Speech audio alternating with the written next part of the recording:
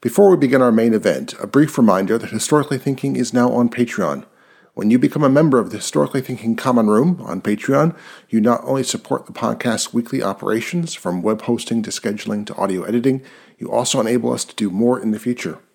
Benefits that you'll receive as a Common Room member include a special weekly podcast, podcasts dropped in advance when possible, special events online and in the future, live, input on topics, guests, and questions, competitions and prizes, and more.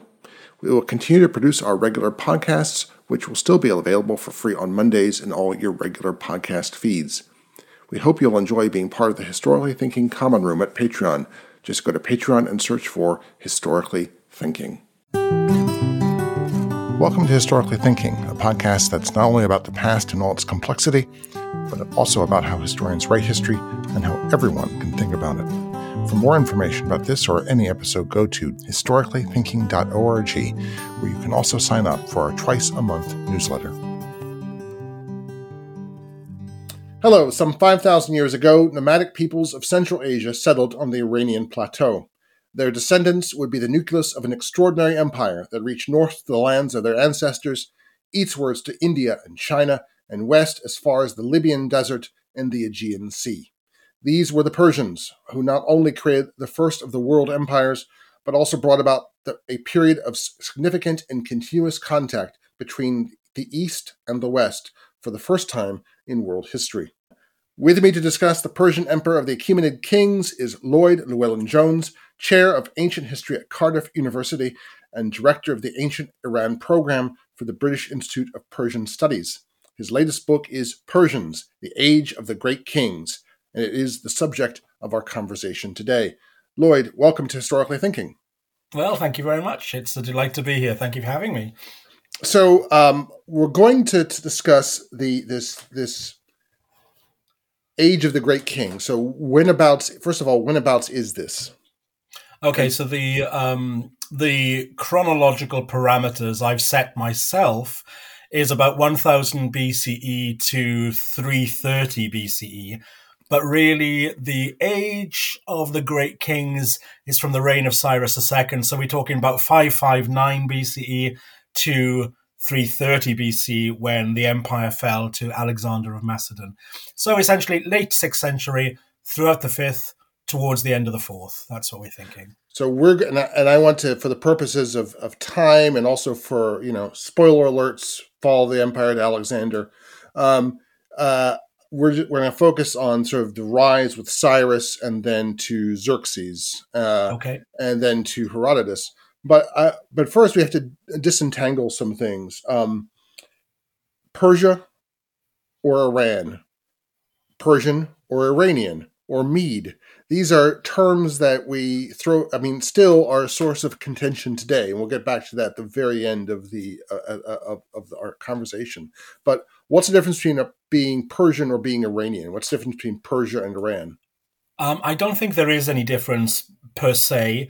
I wish I could say that the easy answer is Persia for pre-Islamic period, Iran for Islamic period, but unfortunately it's not as clear as that. And in fact, after the revolution, when a lot of people, of course, left Iran, so there's a huge diaspora now beyond the borders, there seems to be even less distinction between what is Iranian and what is Persian. I think finally, a lot of the time it comes down to preference. Mm-hmm. Sometimes, people think that Persia, the word, has a bit more of sort of noble cultural cachet to it, whereas Iran, in much popular discourse, is kind of the harbinger of terrorism in the East and so forth. It isn't, of course, but that's the media portrayal of it. So I think a lot comes down to semantics like that. But I would say that the word Persia comes from the ancient Greek Persis, and so therefore really is a foreign word for the country, whereas Iran comes from the word Iran, which is the Middle Persian or Pahlavi word for the land. In the Pahlavi language, you were either Iran or you lived in an Iran. So you either lived in the land of Iran or the lands beyond Iran. So I suppose for many people, that's gives more of a kind of historical cogency. The matter was actually raised in 1935 by the first of the Pahlavi dynasty, Reza Shah, who said, enough of calling our country Persia after the Greeks, with all the kind of background of Orientalism that goes with that. He said, okay, let's go back to our pre-Islamic past and use this word Iran instead. But as I say, lots of people reject this idea of Iran because it doesn't fit with their perception of what the culture they're trying to endorse is. Within the book, I actually go between the two, Iran and Persia. I don't distinguish between them, and I don't particularly want to. I just let it be a little bit fluid. I'm quite happy with that. So, and what about the Medes? Because then they get mixed up into it too. So the Persians were just one of many Iranian-speaking peoples who entered into the great plateau of Iran around about 1000 BCE. So at that time, there were a series of migrations that were going on from the Central Eurasian steppes. All of these people were horse peoples, so they were big tribal societies. And over about a 300-year period, they began to move down and settle into Iran. And basically, they settled into different parts of Iran. So our Persian peoples, they go right the way down the southwest, and that's where they settle, around the modern-day city of Shiraz in the southwest. But other peoples, other Iranian-speaking peoples, settled elsewhere. So in the northeast, for instance, there was a tribe called the Parthians. Okay, so they were up there, and then the Medes, another speaking tribe of Persian speakers, Iranian speakers, they settled around the Caspian Sea in the north, basically in the area that is now Tehran. So while there are sort of DNA and cultural links between these different Iranian tribespeople, they were distinct from one another as well. When you look back on those kind of history books of the 1950s and stuff, the Medes and the Persians almost kind of run into one word, don't they? There's no distinction between them. But they were very distinct, in fact. They had a very different outlook on life. The Medes established themselves around the Caspian Sea, and almost immediately upon settlement there, they started negotiating and working with the Assyrians, who were the dominant power at the time in northern Iraq, northern Mesopotamia. They supplied the Assyrians with horses, for instance. They did a brisk trade in horses. And because they had this connection to the superpower of the time, the Assyrians, they had far more awareness, I think, than the Persians in the south did about the kind of possibilities of extending their lands. So actually, they were the first sort of Iranian peoples to extend a nomadic empire. After the Assyrians fell from power, it was the Medes who occupied the previous Assyrian lands. And in fact, their lands extended right the way into central Anatolia, up to modern-day Ankara, in fact. So they had a huge swathe of land in the north, but the Persians, a different tribe, were always in the south of Iran. So let's focus a bit on the nomadic origins, which seem tremendously important. I'm thinking a friend of the podcast, Pamela Crossley, who's written about the importance of the Turkic peoples, rather than just being a buffer between China and the West, that they are a source of creative energy and ideas and customs for China and for the West. And reading this, I realized, by golly, it's the same. What Llewellyn Jones is describing is the same pattern. I mean, precisely. It's not just trousers. No. We could, it's the thing that trousers are for, which is riding a horse. Absolutely. We've got chivalric culture, and if you think men on horseback are important, and they are, and they've had a good run, it really begins. This chivalric culture begins with the Persians. We'll get to this idea of the palace garden, but you can see that whoever was writing the second chapter of Genesis is doing something very clever. He's using all the motifs and describing this is what paradise is. This is exactly the life-giving source of God on earth. Looks just like a Persian garden. We could That's go exactly on it. to like tents and domes. Every time you look at the United States Capitol, you're seeing Yeah, the Persian vision of the cosmos, which is a absolutely. steppe person's vision of the Yeah, cosmos. yeah, that's So this, exactly right. And the more I investigate the world of the nomads, the more the Persians make sense to me all of yeah, the time. I have to say, that when they moved as this huge migrations over several hundred years into the area of Iran, of course, they met with sedentary peoples, people who had already been on the plateau for thousands of years beforehand. In particular, the Elamites in the southwest, the great sort of Mesopotamian city states built around Susa and so forth. But I can't underplay how different these people would have been in a Mesopotamian setting, you know? So these people who didn't speak the Mesopotamian languages at all, they're not Semitic peoples. Their languages, in fact, were Indo-European, far closer to English and German and Welsh than Hebrew or Arabic is to the Semitic peoples of the past. They were horsemen. Everything about their lives centered on the idea of the horse. Their cult, their religious beliefs, their practical way of life, their mythology, their storytelling, um, their warfare, all operated in this equine context, completely alien to the worlds of Mesopotamia. And that goes, of course, with their appearance as well. Yes, with horseback riding comes the necessity to protect the body in particular ways. So trousers, long-sleeved garments. We get with the Persians the first ever cut and sewn, tailored garments, essentially. The Greeks, when they first saw this, couldn't get over it. I mean, they simply couldn't get their heads around it. In fact, Herodotus writes that the Athenians were the first to endure the sight of Persian trousers. To endure, it must have been such a terrible trauma for them. But it was, for the Greeks, this covering of the body was seen as unmanly. Okay, the Greek aesthetic is semi-nudity or draped around with a bed towel essentially. Okay, but for the Persians, of course, their articulation of status, pride, manliness was in the clothed body, and it has remained so in Iran right the way through. There's no tradition of nudity in Iranian art at all. So you can see why these two cultures are such loggerheads, even from images of the body alone. The Greeks thinking Persians are effeminate because they have to keep covering themselves up. And the Persians thinking, well, we cover ourselves up because we're real men. Why are they going around half naked? Barbarians that they are, So even when we just look at the body image in Persia and Greece, we can see that there's this breakdown of communication that becomes kind of the hallmark, really, of how the Greeks perceive themselves and their opponents. as I was reading this first chapter, you were discussing this nomadic origins.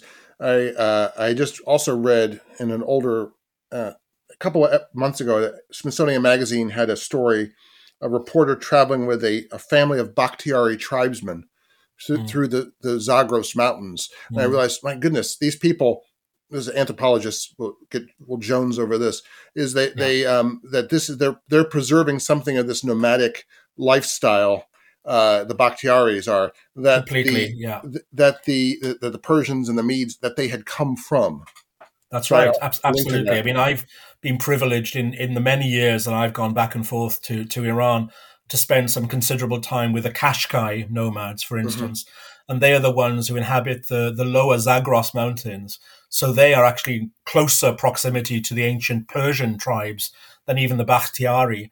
And it's incredible. I mean, yes, lifestyles are preserved that way. But I think it's worth emphasizing, that even at the height of the Persian Empire, the great kings like Darius and Xerxes, they retained their nomadic ideals still. The Persian kings still lived in tents, and they traveled constantly around their empire, essentially following the good weather patterns. When it was too hot, they moved to cooler climes. When it was cold, they moved to warmer climes. Essentially, just like nomads, herding their sheep around for best pastures. That nomadic tradition never left the great kings of Persia. So we have to imagine that, of course, when the great king moved from one locale to another, the whole court went with him. Essentially, it was the whole state on the move. And we can see this in later societies too, which still also originate from nomads. So we have lots of reports about this from the Mughals of India, for instance, who, even though they have their beautiful palaces, just like the Persians have, nevertheless, their nomadic instinct never leaves them. And I think that's a very important point to think about. The horse in Persian culture, it can't be underrepresented. It is absolutely everything for them.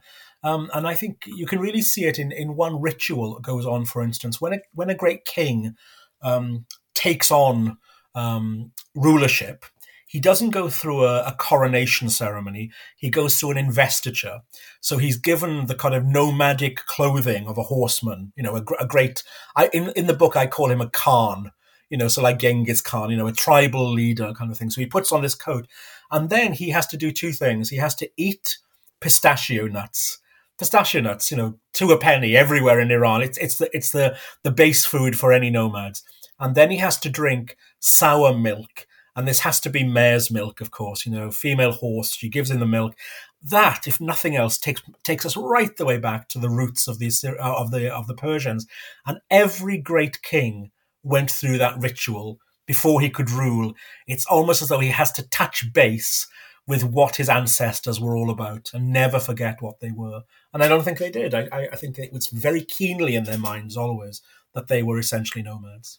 So they go on like this for thousands of years. Yeah. And then suddenly on the Iranian plateau, I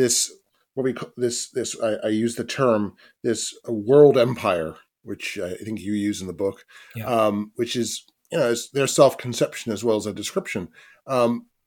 It comes together, but not by accident, but by will. But to do that, of course, there has to be, and this seems always, in some histories, this seems trivial, but it's absolutely crucial. It really means that multiple of these tribes have to come together. The Persians can't do this by their own. The Parthians can't, multiple. So how does that happen? It happens because of the aggression of the Medes. As they're expanding their territories in the north, they, of course, begin to look to the south as well. So they encroach more and more on Persian territory in the south. Just at the moment when, sometimes in history we have to pause and think, my God, that person is the right person at this time. Well, in Persia at this point, we have a young king who has come to the local throne. He's the chief of a tribe called the Pasargadae. We know him as Cyrus the Great. The ancient Iranians knew him as Kurush. So he's a bit of a nobody yet, he's just a very able tribal chief trying to prove his power. But he will not tolerate this Median aggression coming from the north. And what he decides to do is to do something that no Persian had done before, and that is to try to unite the other Iranian tribes. And this is what he does very successfully through propaganda campaign. We don't know how he does it. But basically all of these disparate peoples, different tribal peoples, are collected together under his banner. So he becomes really the king of all of these peoples to drive away the Medes. And they do it so very well that the Medes, in fact, are assimilated into Cyrus's tribal confederation as well. And in fact, it ceases to be a confederation after that point. They become really subjects of Cyrus. He becomes so powerful. He, of course, inherits, therefore, all of these Median lands, which run up to, as I say, central Anatolia. And having gone that far with his army up to the Hylas River, Cyrus thinks, well, we might as well go all the way to the coast. And this is what he does. He pushes west to the Greek-speaking city-states of Asia Minor.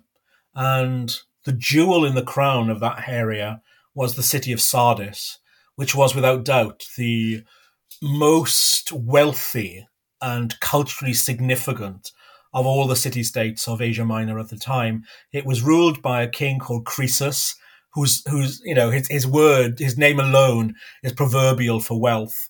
And after a hard struggle, Cyrus's army managed to conquer the city of Sardis, brought it into the empire, and then afterwards, of course, the other city-states, Miletus, Ephesus, and so forth, quickly fell to the Persians as well. So suddenly, within less than 10 years, Cyrus had gone from being a Khan of southern Persia to a unifying lord to suddenly a king of an area which encompassed the whole of modern-day Turkey.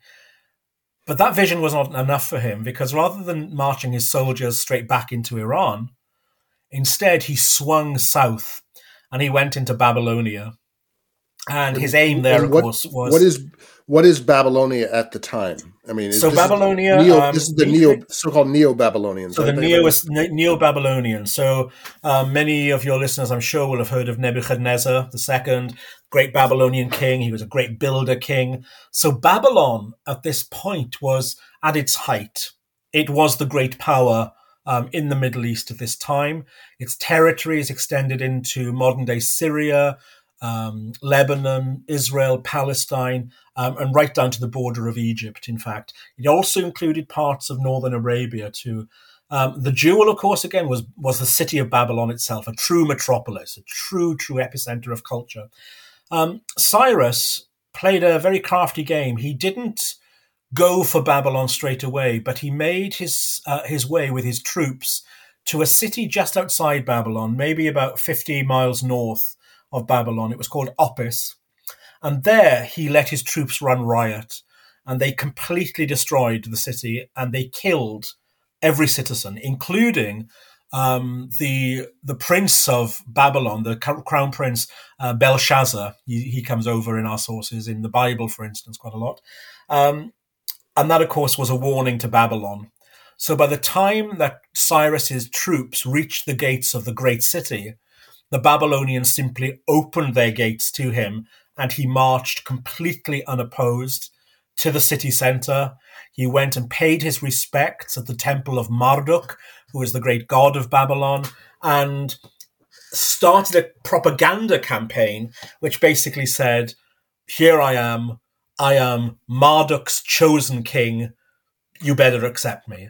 So in just how long? 15 years. I wrote in the 15 margin. 15 years, all of this was achieved. It's incredible. Wrote in the margin, shooting the moon. He's like playing hearts, and he's like gone. He's taken all the cards. Absolutely. He's taken. It's just it's a crazy story. It's staggering, and I can't see that it was premeditated. I think he was an opportunist, but a good one, a really good one. He was visionary. Sometimes the term "the great" is bandied around too lightly, I think, but this is a man who really who deserves it. Now, I'm a revisionist in my way in which I try to tell Persia's story. I need us to revise what we thought about it, but I'm not an apologist. And we have to realize that empire building is a grisly business, okay? So, you do not build an empire of the size that Cyrus did simply by going around negotiating, holding hands and rewarding people. There's a lot of square-jawed soldiers doing horrific things with spears and axes to get this kind of empire together. And the Persians could be as ruthless as any other empire builder in history. But what I find really remarkable about them is that once they had captured an area, they were actually very much laissez-faire with the way in which they treated it. So at its extent, okay, from Cyrus, we get to his son Cambyses, who brings Egypt into the empire. Huge, wealthy Egypt, and the whole of North Africa as well.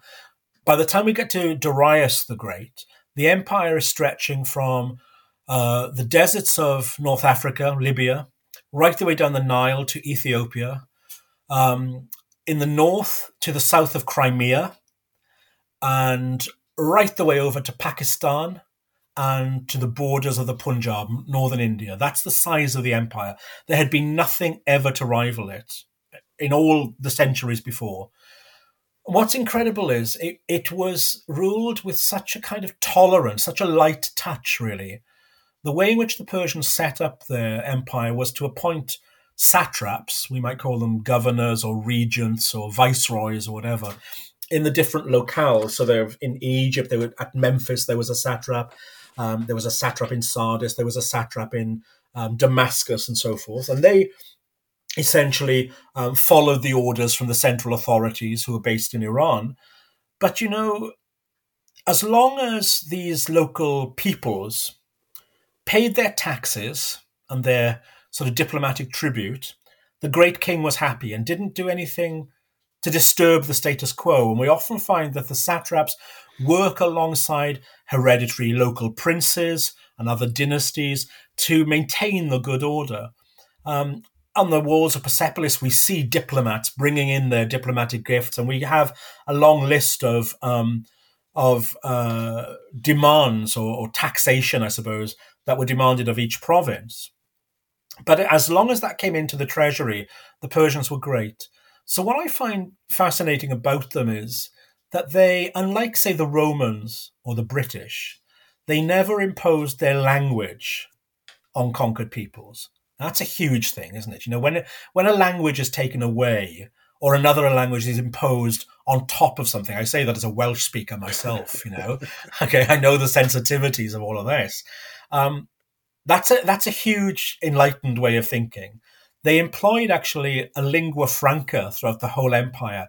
The language Aramaic was the connecting language, so that no matter where your scribes were based, in Babylon, in Persepolis, in Bactria, or in Memphis, you could use the same language, which was a kind of neutral language, which is fascinating.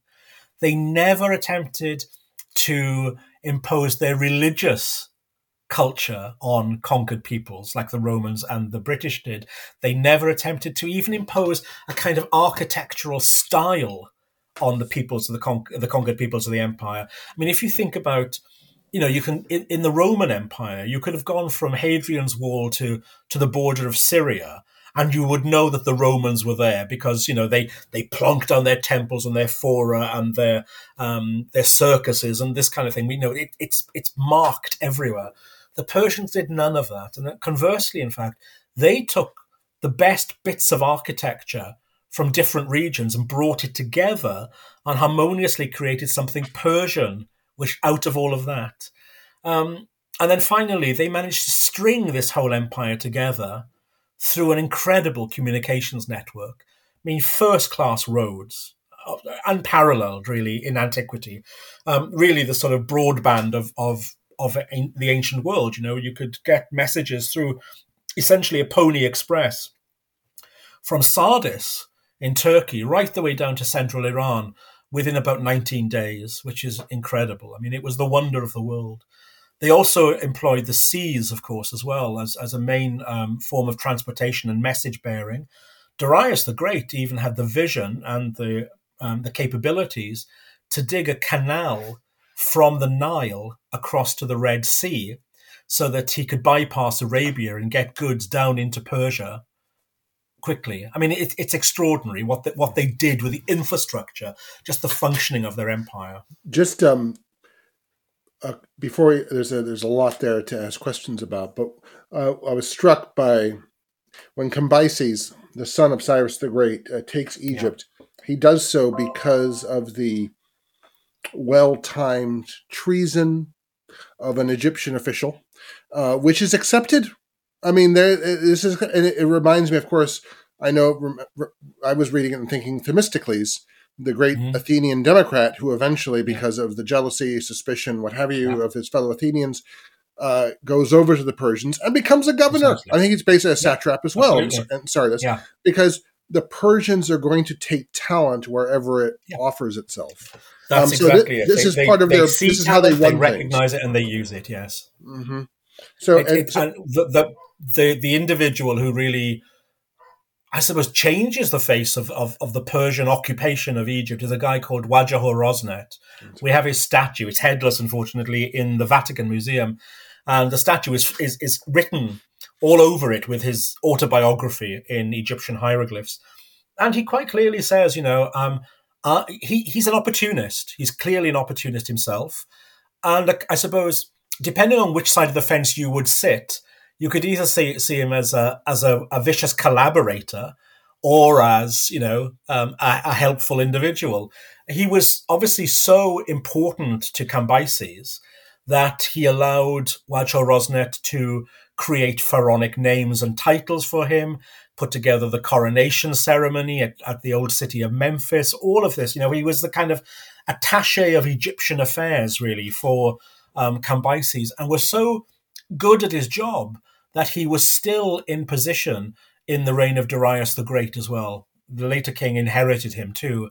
And right the way throughout their history, you're absolutely right in saying the Persians simply recognized the best and used them, not just individuals, but whole armies. Much of the success of the military operations of the Persians depended upon mercenary forces.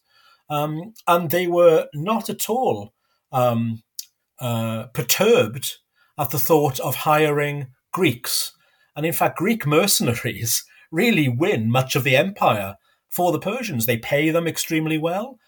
They become loyal to the great king, and they really do benefit from the service that they give to the great king as well. That immediately, I think, shatters the myth of this kind of East-West, never the twain shall meet rhetoric that goes on in unfortunately, a lot of historiography still today. There was no such thing as this breakdown entirely between the Greeks and the Persians, because, of course, the Greeks were never a unified thing anyway. Either individuals were fighting for the great king for payment, or whole polis, whole city-states were pro-Persian.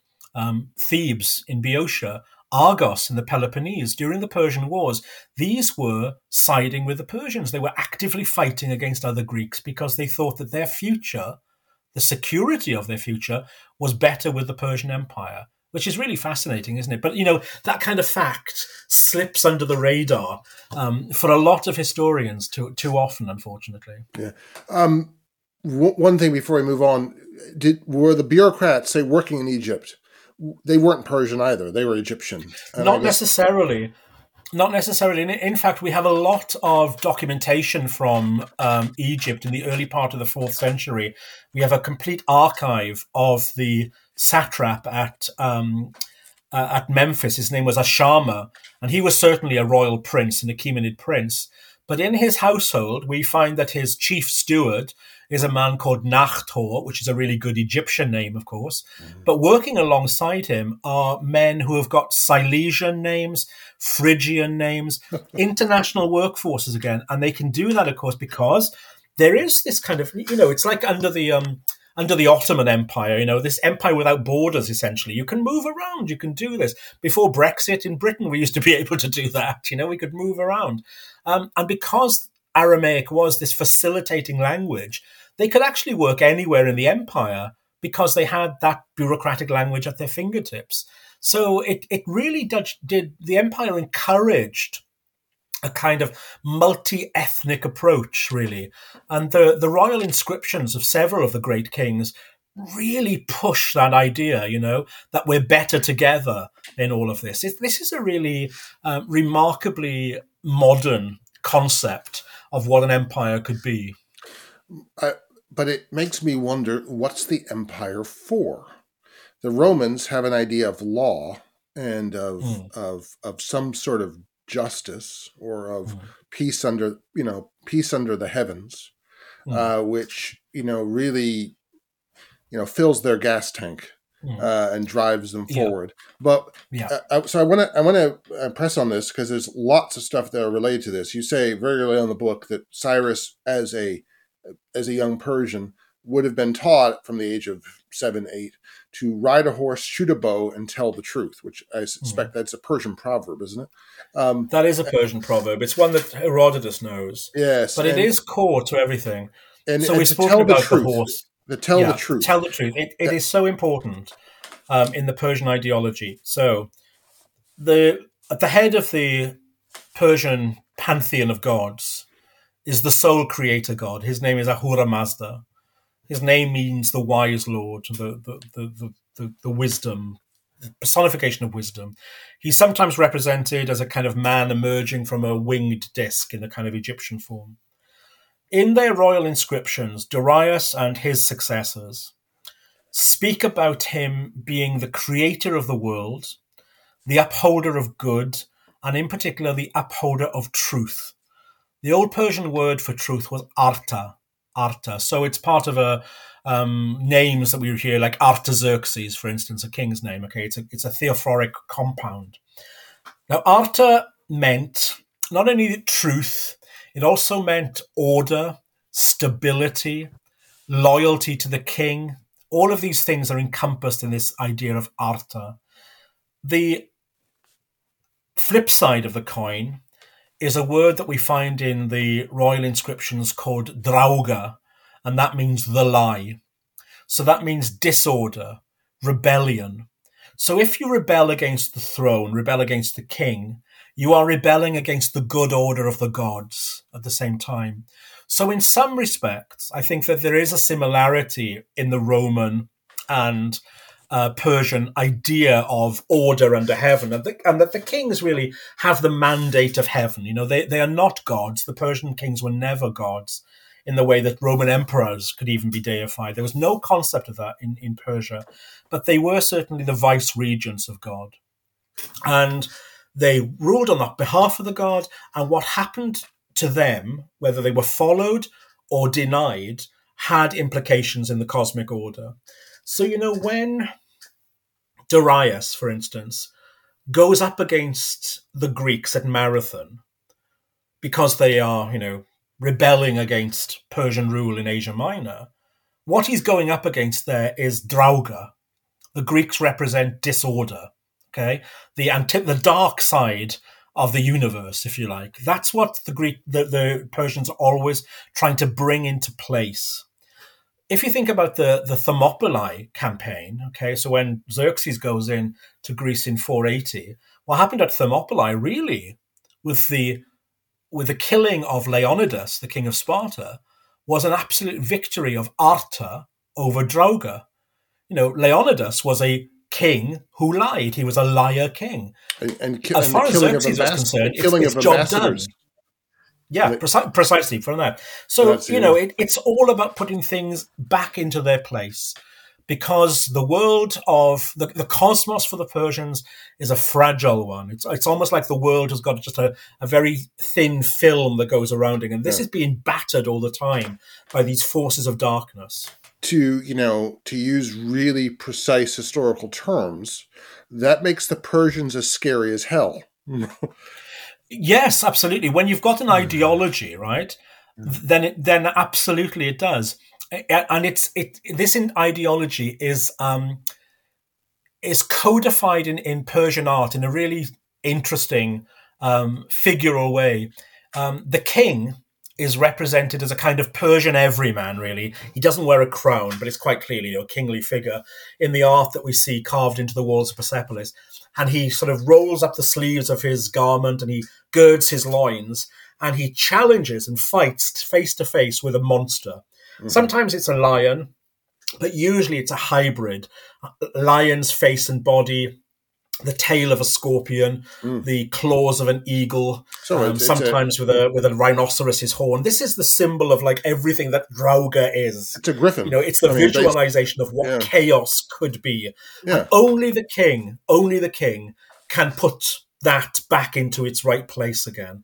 So yes, indeed, if that's the way in which they're seeing the world, then everything out of kilter is threatening. But they have the ability to bring things to good order for your betterment, I suppose. Mm-hmm. And this is what they therefore do. And I'll reiterate the point. As long as, therefore, the subject peoples do not rebel, that they are part of that good order, they can have enormous liberties in the way that, you know, under Rome or Britain, people didn't on the whole.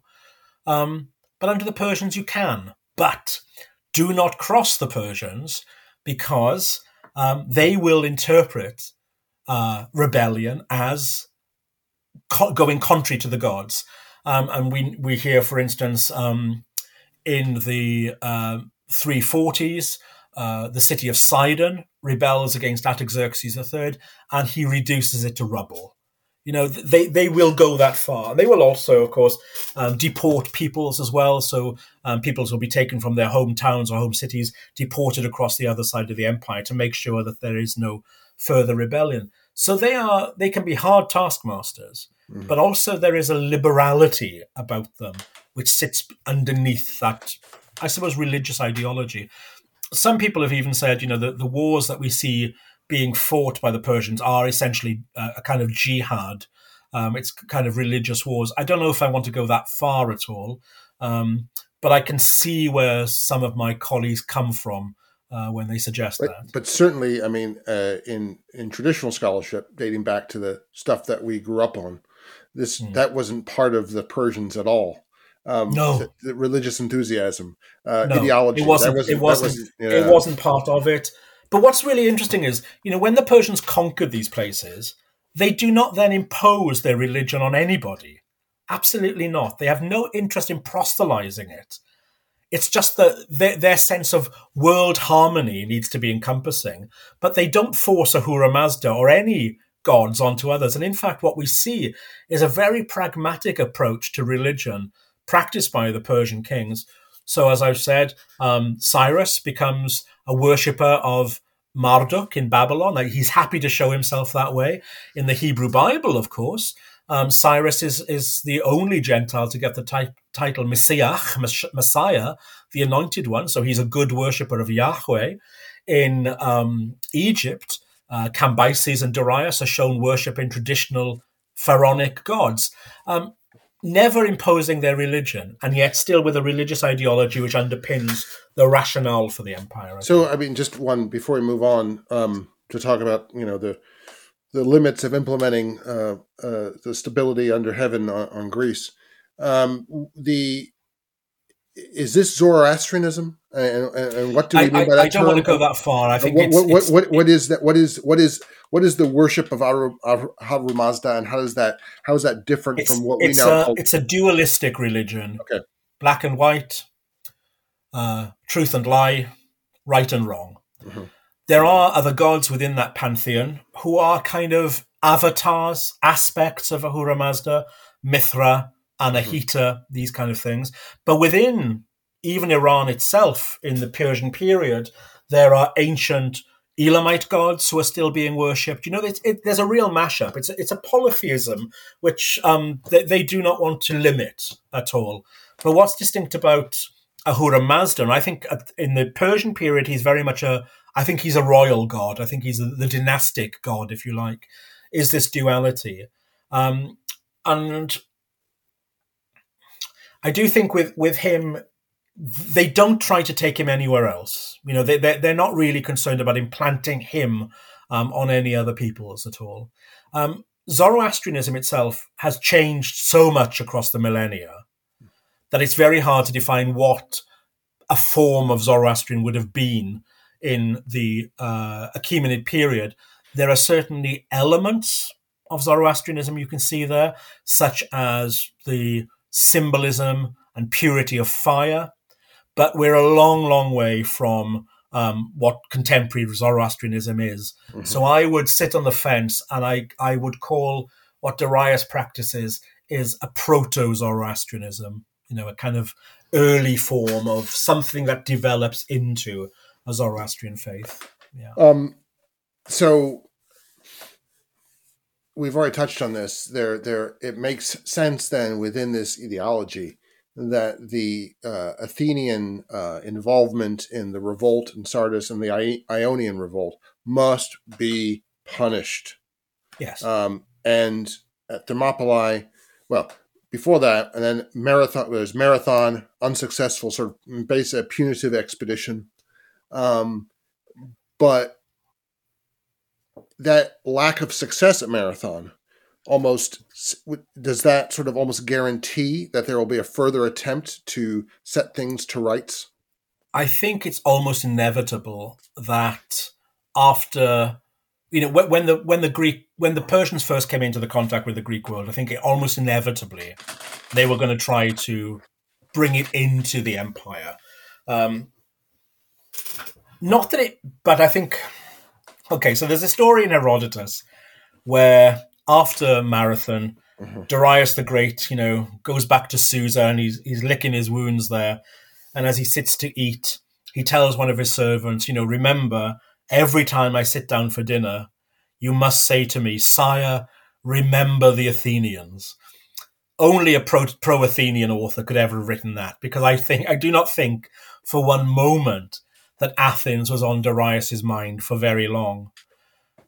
The unfortunate thing about Marathon was that actually, had Darius not sent his forces that way, the empire could have expanded much further in the east, because India was ripe for taking at that point. And in fact, Darius made a major mistake by pushing all of his troops over to the west instead.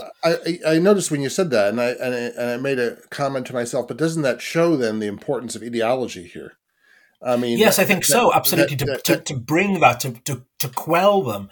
The Indians were much easier to cope with in a way, because they were the same sort of peoples, essentially Indo-Iranian peoples, after all.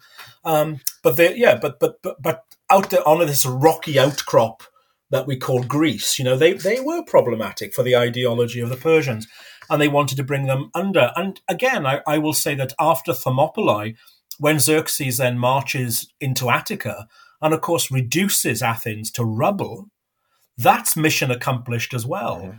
Mm-hmm. That's the job done as far as he was concerned. Now, if, Herodotus would say hubris got the better of him then, and of course he's lured into the straits of Salamis by a lie, incidentally, told by Themistocles. And that's really interesting. In Herodotus' account, it is a lie that gets Xerxes quite literally into troubled waters.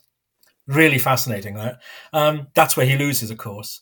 But, I think that if Xerxes had been victorious at Salamis, or hadn't even gone there at all, I think he probably would have used Athens as a satrapal base. I think it's highly likely that he would have made it the satrapal capital of the Hellenic speakers.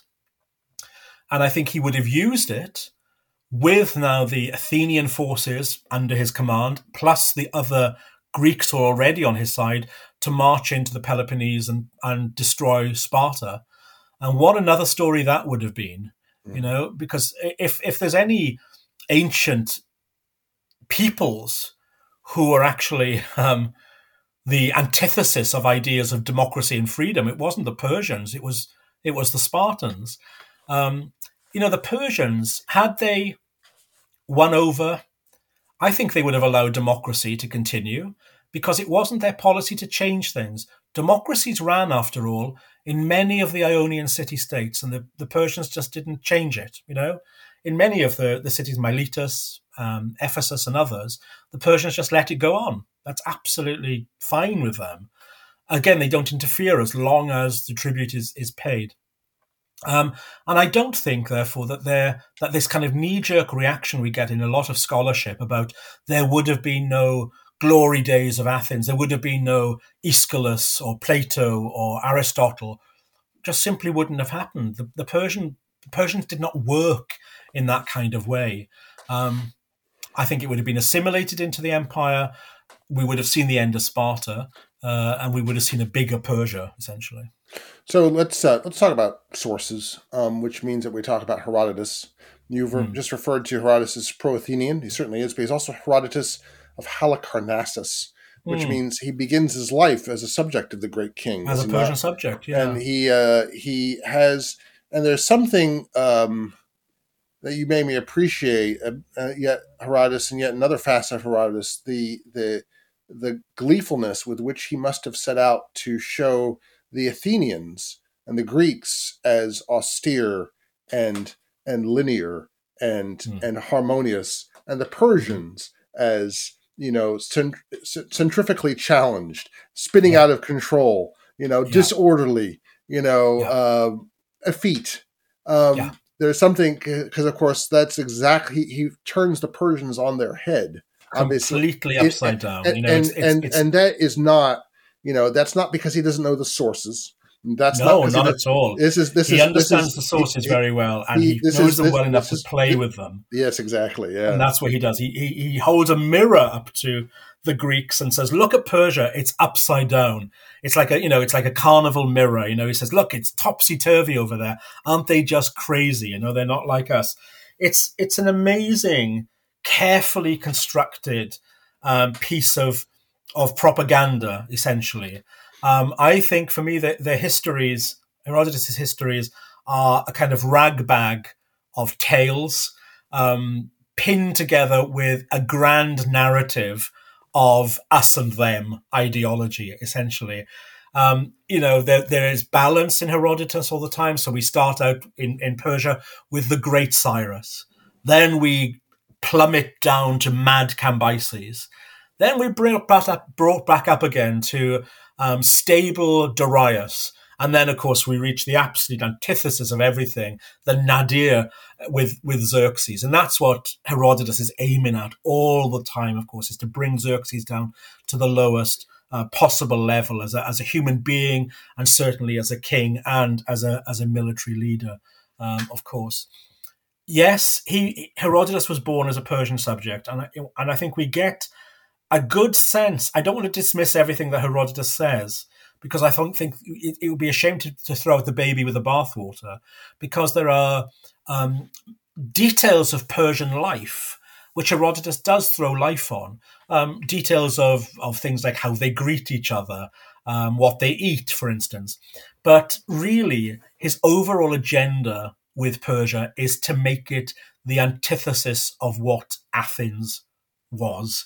And don't forget, this is a work that was publicly recited by him in Athens. This is what they want. This is what they want to hear, And as long as we keep remembering that, then we have to question everything that's said.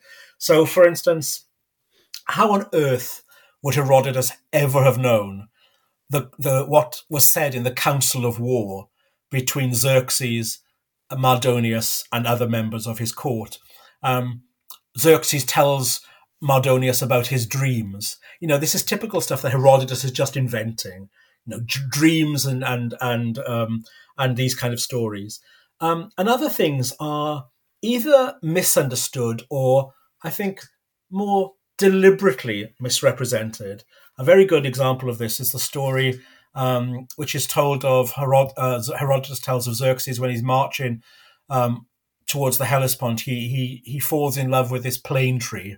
He sees this tree and he thinks, "Oh, this is so beautiful."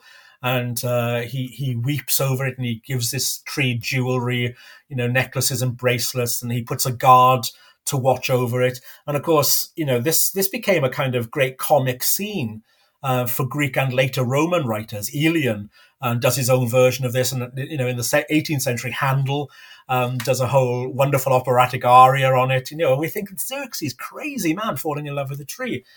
But sitting behind this story of absolute crazy is the fact that for the Persians, like many ancient Near Eastern monarchs, trees were sacred symbols. They were tree cults were part of their world. And you can imagine for nomads, seeing a group of trees, planting trees, this is a sacred thing.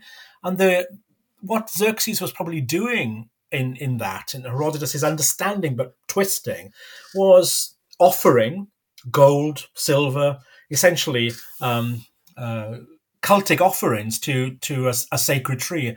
And in fact, we've even discovered a cylinder seal, which represents Xerxes, who is named on the seal, doing that exact thing, offering a gold talk to a tree. So sitting behind Herodotus' stories very often, there is what I would call the Persian version, lurks there as well, but we've got to dig underneath to see what it is each time. We have to read between the lines. And then it's, of course, best when you have something like that cylinder seal to have the corroborating evidence. What are other sources other than Herodotus for this period of the Achaemenid, there I go again, the period of the great kings? Yeah. So as a Persian historian, you have to think wide, because the Persians never had a tradition of written histories. So there is no equivalent of Herodotus or Thucydides in the Persian world. Now, that's not to say that they didn't know or understand or respect their history. It's just that they told it differently. So we're dealing here, of course, with an oral tradition. And I think that most histories were passed down through families. They were family histories, family narratives. So we could have had the Achaemenid family narrative. And they were passed down predominantly in poetry and in song. So epics really is the way in which these were passed down. And we get hints of this from some of our Greek sources. So Herodotus himself says, "Oh, I know." He tells us one of the birth stories of Cyrus the Great, and the youth stories of Cyrus. But he says, "Oh, I know another 4 of these."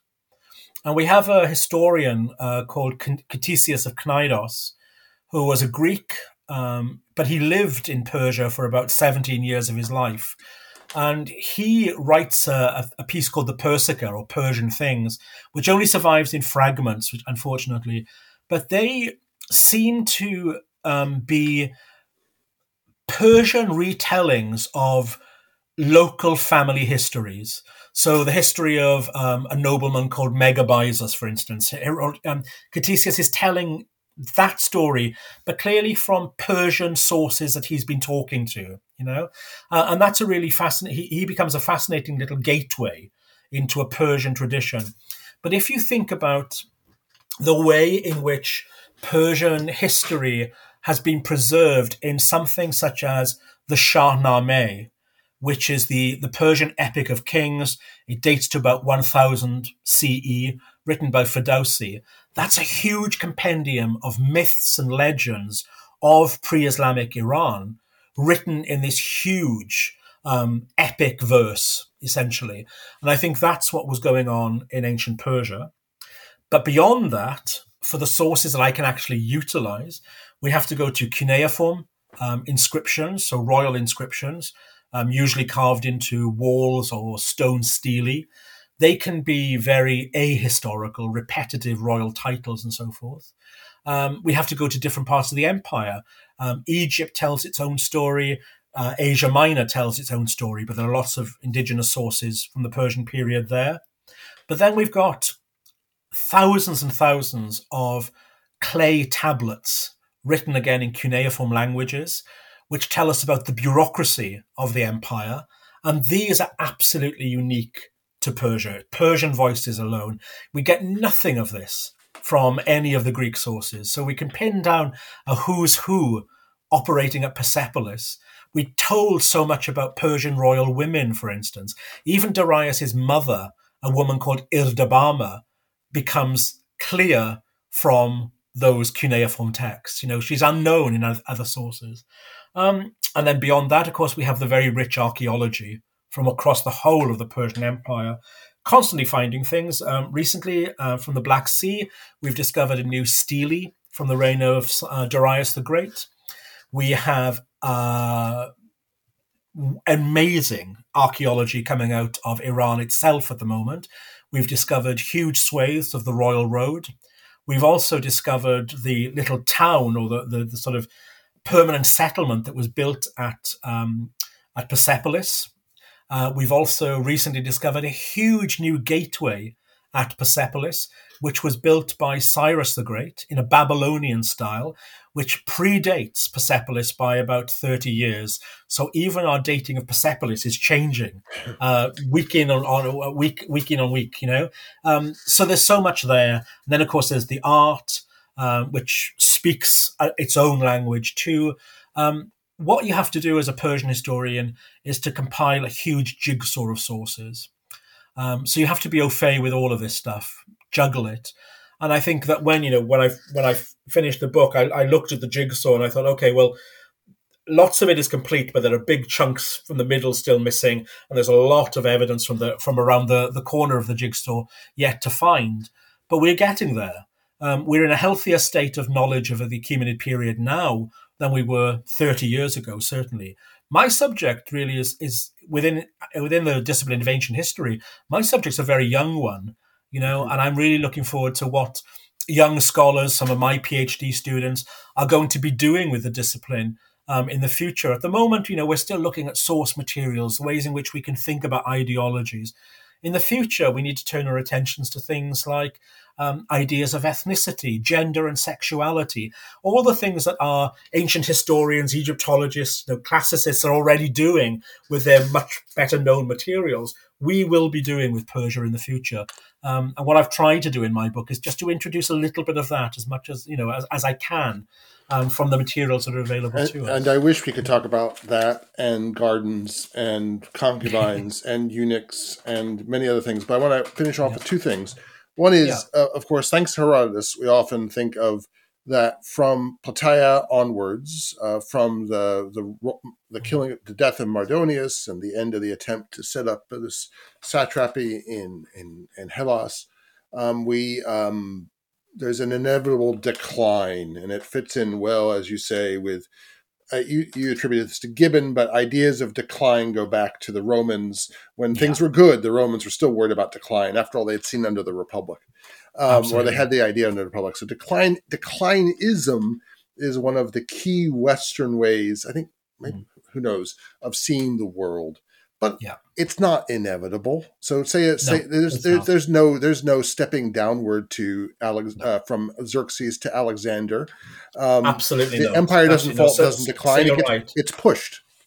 Yeah, absolutely.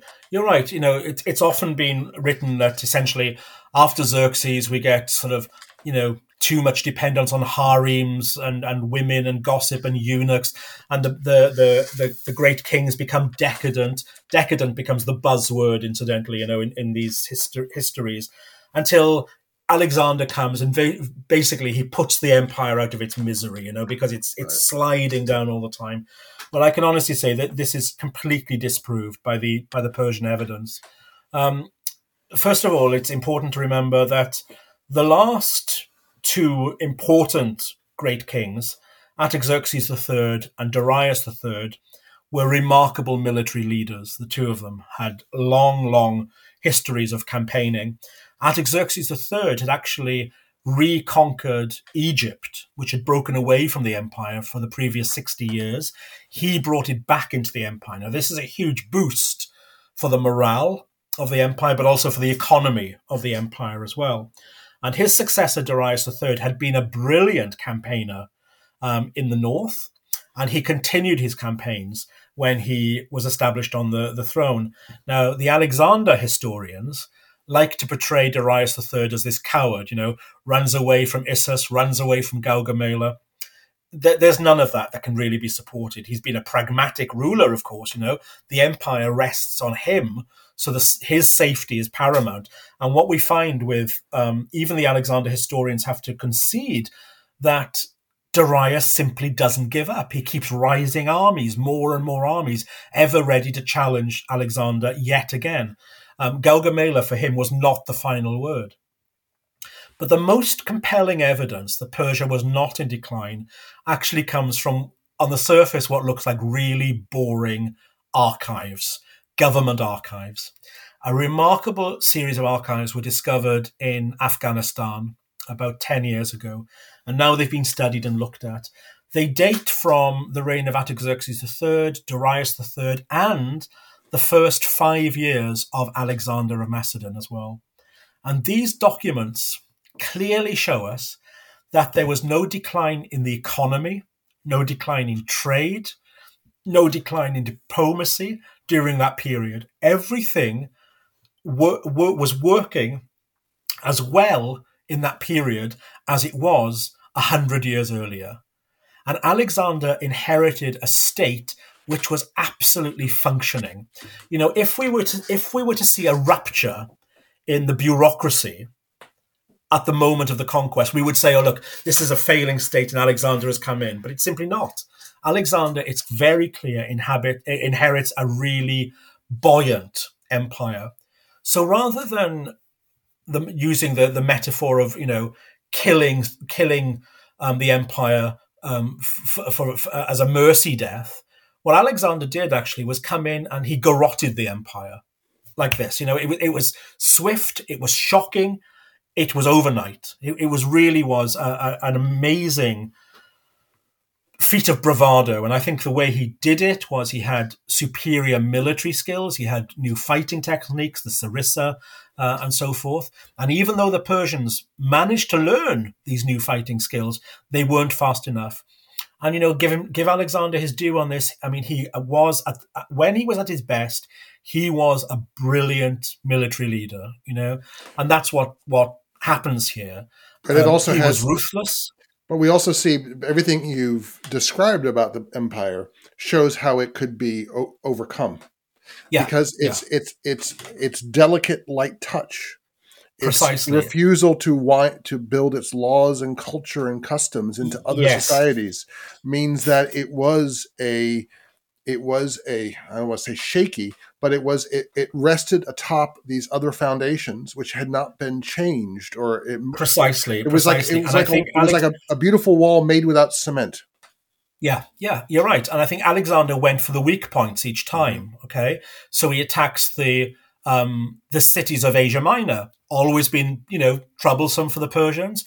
He goes down and attacks Tyre and Sidon, always troublesome for the Persians. He gets down and liberates Egypt straight away. So he does. He goes for the weak spots around the peripheries. The peripheries are always the trouble, of course.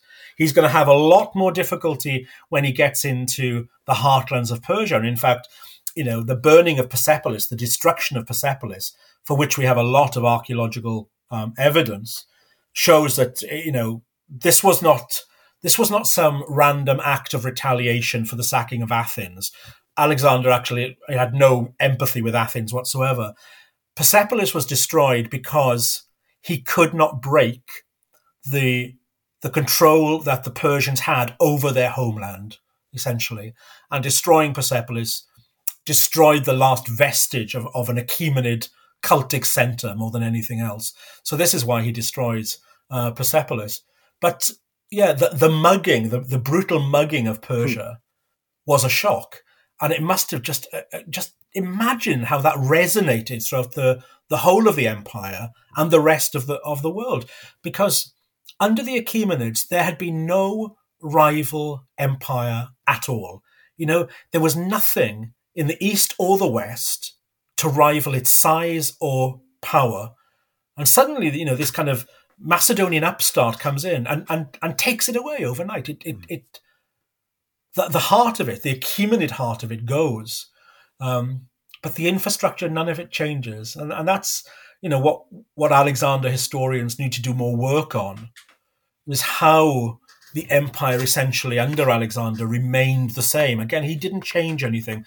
The change comes with his death, of course, and the split up of the empire itself. So do you have a hypothesis? Does a lot of that bureaucracy continue to remain in an almost genealogical fashion through the Seleucid dynasty and into even the later states all the way to the Sassanids, or is it to a certain extent, certainly through much of the Seleucid period? If you look at Seleucid Mesopotamia, Seleucid Iran, then certainly there's very little change indeed. However, of course, as you push west to the Levant, big changes are happening there because, we're part of a Mediterranean world where the Seleucids are up against the Ptolemies and the Attalids and so forth. So they are shifting identities there. But we're in the old Mesopotamian heartland and across the Zagros, things don't really change. When the Parthians come in, there is a seismic shift in the whole system because the Parthians sweep in from northeastern Iran down into the plateau and then extend into Mesopotamia. And these people really are, a different kind of Persian, if you like. They're not the same sorts of people at all. Their empire is built on very different traditions from the first Persian Empire. More like the first Persian Empire, though, are the Sasanians, who come after the Parthians. After a 300-year period of 400 years, really, of Parthian rule, and usually poor Parthians get a real bad write-up in history. They're usually left out. It's terrible. They're amazing people. But the Sasanians who follow them for the next 400 years then, they actually come from the same heartland as the Achaemenids. They're from southwest Iran. And they very conscientiously draw in their propaganda on the greatness of Cyrus's empire. They are very, very aware of it. In fact, at Naqsh-i-Rustam, which is where most of the Achaemenid kings are buried, the Sasanians put up their own inscriptions, their own artworks as well. They're really investing in the heritage of the First Persian Empire. So Parthians are kind of a strange also-ran in these three Persian empires. Sasanians far more like their Achaemenid predecessors there. And the Achaemenid, the mythos, as it were, continues. Obviously, the Pahlavis use it in some ways, sort of abuse it. That famous party. The Persepolis and Pasargadae. The Persepolis party, which has a lot to do with, like, very reminiscent of Belshazzar's feast in some ways. Very much. The writing was on the wall. The writing is on the wall. But even under the clerics, we have an appropriation of the Achaemenid past, and I would guess as the theocratic revolution gets older and older, that there will be more of this in the next. There is an enormous movement amongst the young in Iran to remember and honor the Achaemenid past. We should remember that the demographic of Iran is quite remarkable. I think it's something like 70% of the population is under 40 in Iran. So it's a very, very young society ruled by essentially octogenarians. Okay, so there's this great divide. The young people who are very social media savvy, they know what's being said of them in the rest of the world. They're keen to join the world. They are using the Achaemenids more and more as a kind of advert to the rest of the world about what they once were and what they could be again. They see their empire as a tolerant empire, okay? Rightly or wrongly. That's the myth that they've decided to adopt. Let's go with it. It's important to them. But in order to play them at their own game, the theocracy, the mullahs, have also now adopted this nationalist approach as well. So they are kind of bleeding, if you like, pre-Islamic pagan Iran into Shia Islam too. Cyrus the Great, for instance, is now being kind of honored almost as a Shia saint, you know? So there's a double play that's going on in Iran at the moment. I mean, among young nationalists who are claiming Cyrus and his empire for their identity to break away from Islam, and then the mullahs themselves who are actually jumped on the bandwagon and are really sort of hijacking this sense of nationalism. Iran, you see, has always been caught up in this dialogue between national identity and Islam, and it's really well played out right now. Back in 2016, at the tomb of Cyrus the Great in Pasargadae, which is usually, every time I've been there, it's really quiet, there's nobody there, over 30,000 people met on one day and protested against the government, and they chose that locale as the site of their protestation. You know, that's really quite a remarkable thing. I say to my students all the time, you know, I'm happy that you study ancient history, because ancient history is not a dead subject. It's alive and vital and really matters to us. And when you look at the way in which the Achaemenid past is being utilized in Iran at the moment, I can't think of a better example, actually, of how alive ancient history really is. It really matters. My guest today has been Lloyd Llewellyn-Jones. He's the author of Persians, The Age of the Great Kings. Lloyd, thank you so much for being part of Historically Thinking. You're very welcome. I've enjoyed it a lot. Thank you. Just a brief reminder, if you're listening to Historically Thinking on the website, that's great. But for your convenience, you can also find us on Apple Podcasts, Google Podcasts, Spotify, Amazon Music, Pandora, Stitcher, iHeartRadio, JioSaavn, Podchaser, TuneIn, Deezer, and there are more. In fact, wherever there are podcasts, there you can find Historically Thinking. While great reviews are wonderful on whatever platform you want to write them, the best possible review that you can give us is to forward the podcast to a friend you think will find it interesting. You can also follow us on Twitter at hist_think or on Facebook.